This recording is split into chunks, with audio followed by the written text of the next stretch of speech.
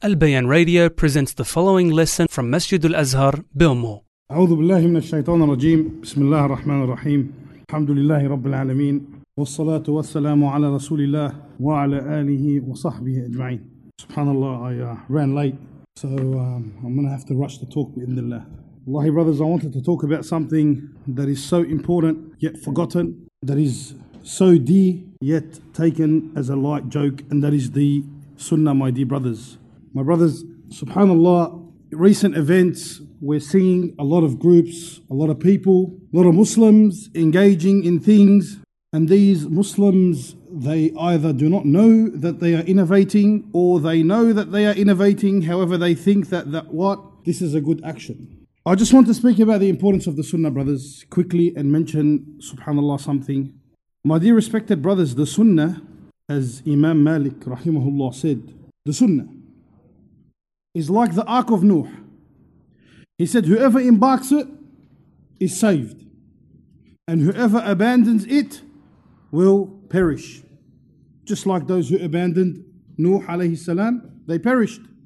And the ones who stayed, who embarked the ship, they were saved. That's the Sunnah, my brothers.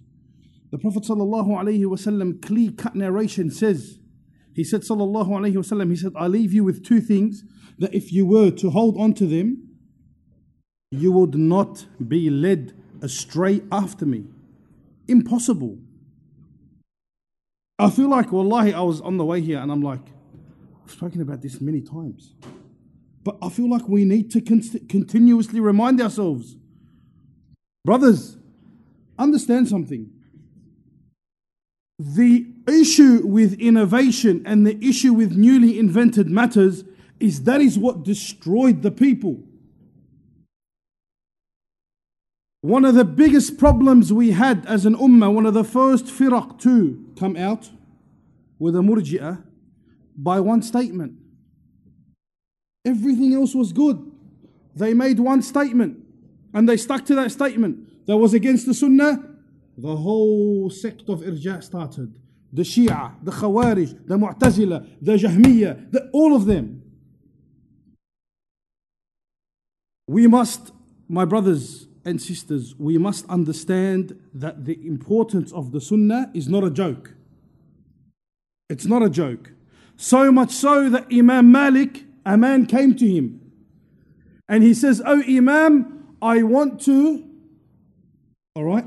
do ihram from the masjid of the Prophet sallallahu alaihi wasallam." You know how we have the mawaqit, the places designated to one to enter into the intention of Hajj or Umrah. So Imam Malik said to him, "Min أي البلاد أنت? Where are you from?" قال أنا من أهل المدينة. قال وقت رسول الله صلى الله عليه وسلم لأهل المدينة ذي الحليفة.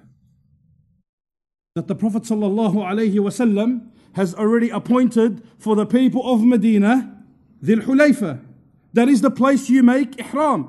He said, "Oh Imam, I wish أريد أن أحرم من مسجد رسول الله." Oh Imam, I wish to make ihram from the masjid of the Prophet sallallahu alaihi wasallam. He said to him, "Ya هذا ihrim." He said to him, go and make ihram from where the Prophet sallallahu alaihi wasallam commanded. قال يا إمام. He said, "Oh Imam, إنها بضعة أميال أزيدها في سبيل الله وأتبرك." He's saying, "Oh Imam, it's a couple of miles, a couple of kilometers extra that I wish to increase for the sake of Allah and for the barakah of the masjid." So the Imam said to him, "Inni akhsha alayka al-fitna." I fear for you a fitna. He says, وَأَيَّ فِتْنَةٍ هَذِي اللَّهِ? What fitna do you fear? All I'm doing is increasing, All I'm doing, that's all I'm doing. And instead of, the Sunnah says to do this, I'm doing extra. This is a noble thing. He says to him, أخشى عليك أنك ترى أنك سبقت إلى خير لم يفعله رسول الله. He says, I fear the fitna that you actually believe that you done something better than the Prophet sallallahu alaihi wasallam.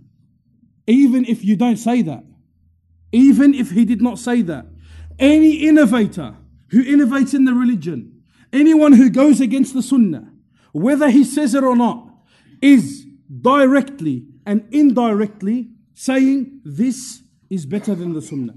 So much so that at the time of Imam Ahmad, my brothers, Imam Malik, there was a man, and Abu Zayd al-Qayrawani mentions it in his book Al-Jami'. He said that a man, every time he would ascend the pulpit to make adhan, كان يتنحنح. He'd get up. That's tanahnah. Every single time that the Imam said to them, أوقفوه عن الأذان فإنه مبتدع. He said, stop him from the adhan. He no longer gives adhan, he is an innovator. They said, why?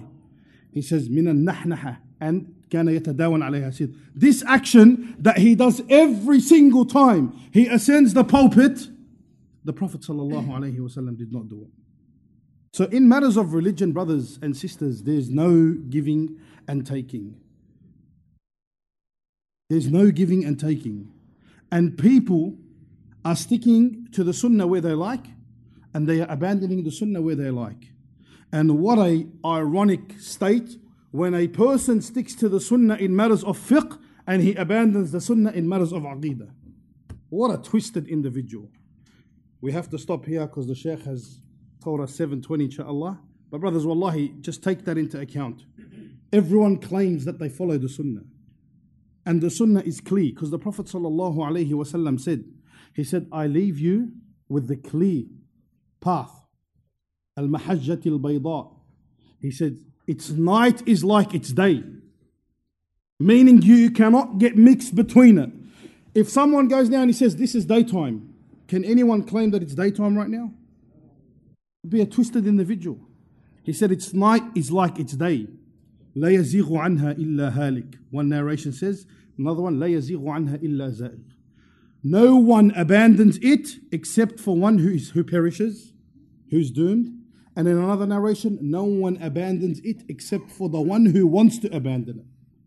If a path is clear, if it's unadulterated, if it's black and white, and you leave it off, you've purposely left it.